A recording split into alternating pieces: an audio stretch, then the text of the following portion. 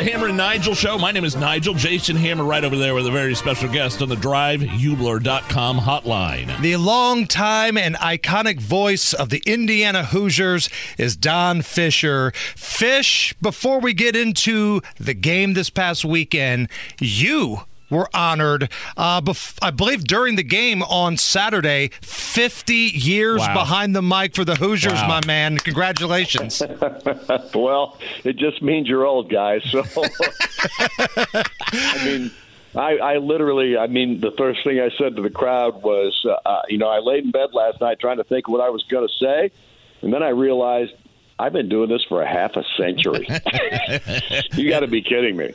So at any rate, it was really nice. It was a nice tribute, and had all the guys that I'd have as color analysts on my broadcast, both football and basketball, out there, with the exception of Pete Campisi, who was in Florida on vacation, and the other guy was Royce Waltman, who was a terrific coach and obviously a former assistant to Coach Knight. He was our color analyst for 4 years.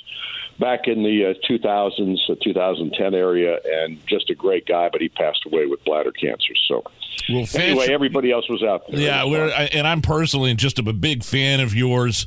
There's no way I could do in broadcasting what you do, and I'm sure it was awesome having the crowd cheer for you. And we always appreciate you making time for us here on the Hammer and Nigel Show. And then the game. Wow. Oh, by the way, there was a game on Saturday. Yeah, it was a lot more important than my halftime. Fish, it was a special game. It really was. All right, settle an argument that I had with my old man this past weekend. We were talking about rowdy, raucous crowds at Assembly Hall.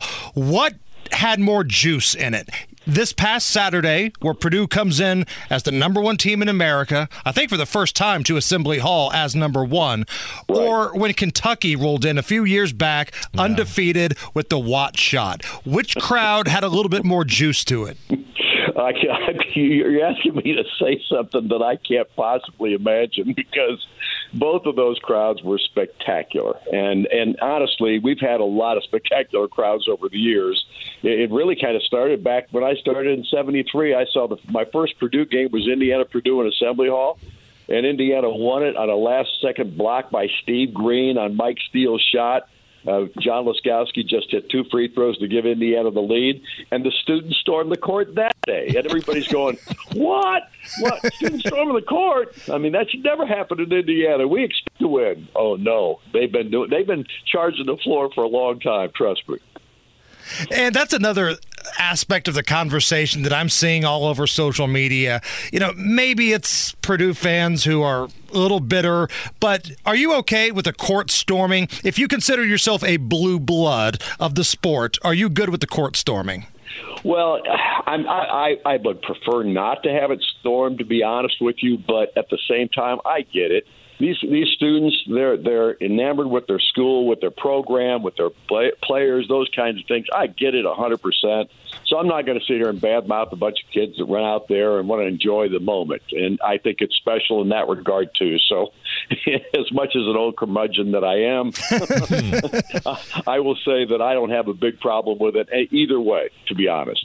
Iconic voice of the Hoosiers, Don Fisher, here on the Hammer and Nigel Show. So talk about the start of the game. IU started out very strong, didn't they? Played the best first half defense I've seen them play all year long. It was spectacular. They did a great job of taking Purdue out of what they wanted to do offensively, and they did a great job at the offensive end, knocking in shots, scoring 50 points in the first half. But the energy that they expounded in that first half, I think, took a little bit out of them. I think from an energy perspective, Indiana's defense wasn't as good in the second half, but it was still good enough. And you knew that Purdue was going to make a run, and they made adjustments at halftime. And Edey is so spectacularly good. People sit here and talk about Zach Edey like, he's not going to be in the NBA. Well, that's baloney. He's 7'4", 300 pounds. You can't move the guy, and he's got tremendous touch, and he's improved dramatically all 3 years he's been at Purdue, and he's playing tons of minutes this year, which people thought that can't happen because he's just too big to have that kind of energy level. But he's proving everybody wrong, and he's got a tremendous touch. I have a lot of great respect for this kid, and he just plays. There's no showboating. There's none of that stuff. He just plays, and he is really, really good. Don, have you seen a player pick up a team like Trayce Jackson-Davis has done the last month and just carry them on his back? Have you seen anything like that during your time behind the mic? I'm not sure that I have. I mean, I've seen some great players at Indiana, but, in the Bob Knight era, it was always role players and everybody playing their role, and it wasn't just one guy. And in this case, it's not just one guy, but he has taken that role on big time. There's no question in my mind that Trayce is playing the best of his career. He is willing this team in some ball games to win, and I'm proud of him. I'm proud of what he's been able to accomplish, and he's matured dramatically over his 4 years at Indiana. He's just a really great kid, number one, but number two, he's a heck of a basketball player. Talk about Coach Woodson for a second, what he's been able to accomplish with this team ever since taking over as head coach.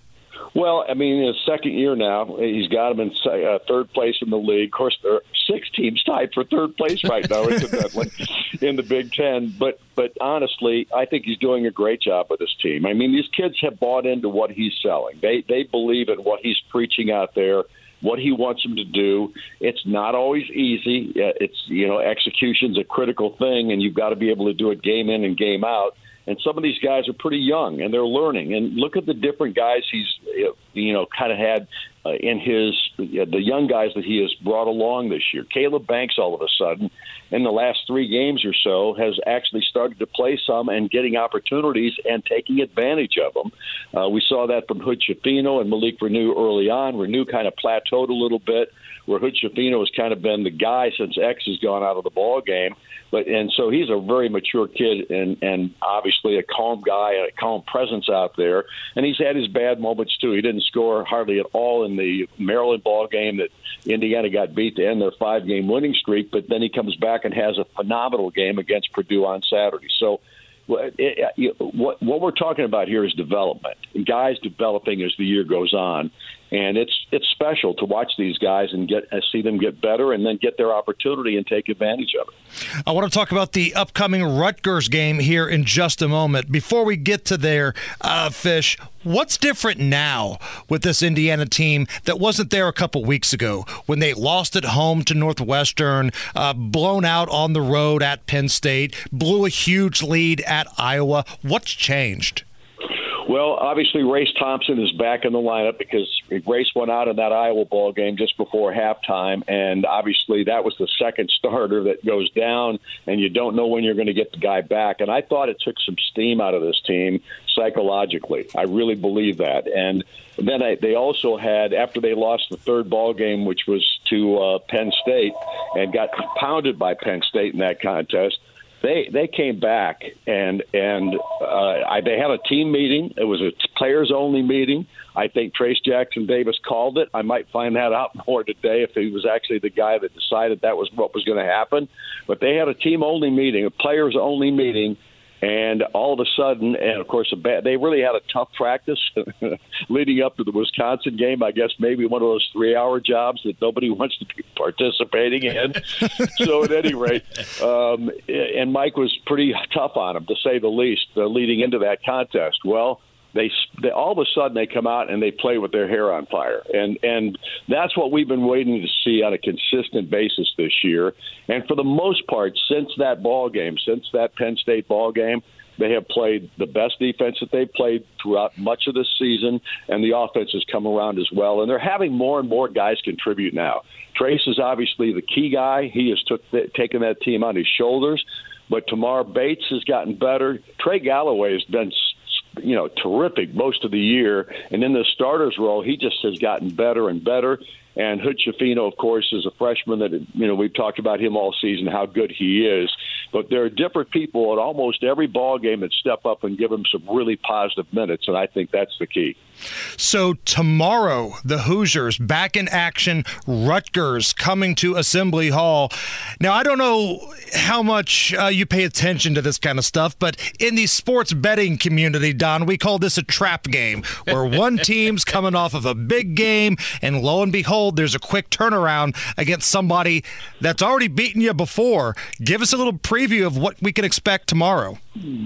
Well, I think it's going to be a very tough ball game, number one, because I think Rutgers might be as good a defensive basketball team as there is in the country, not just the Big Ten.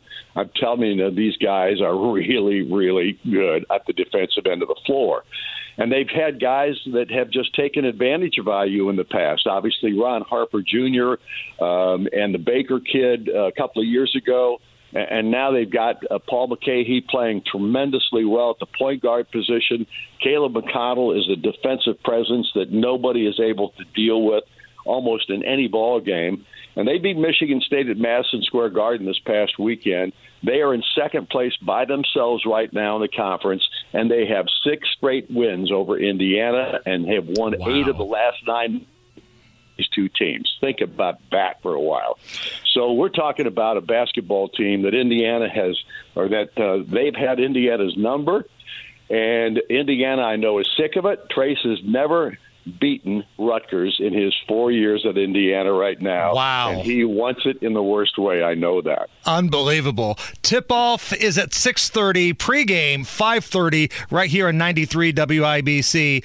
Again, Fish, congratulations. 50 years on the mic for the Hoosiers. Amazing. And we're looking forward to that call tomorrow night. Thanks, guys. I appreciate you having me.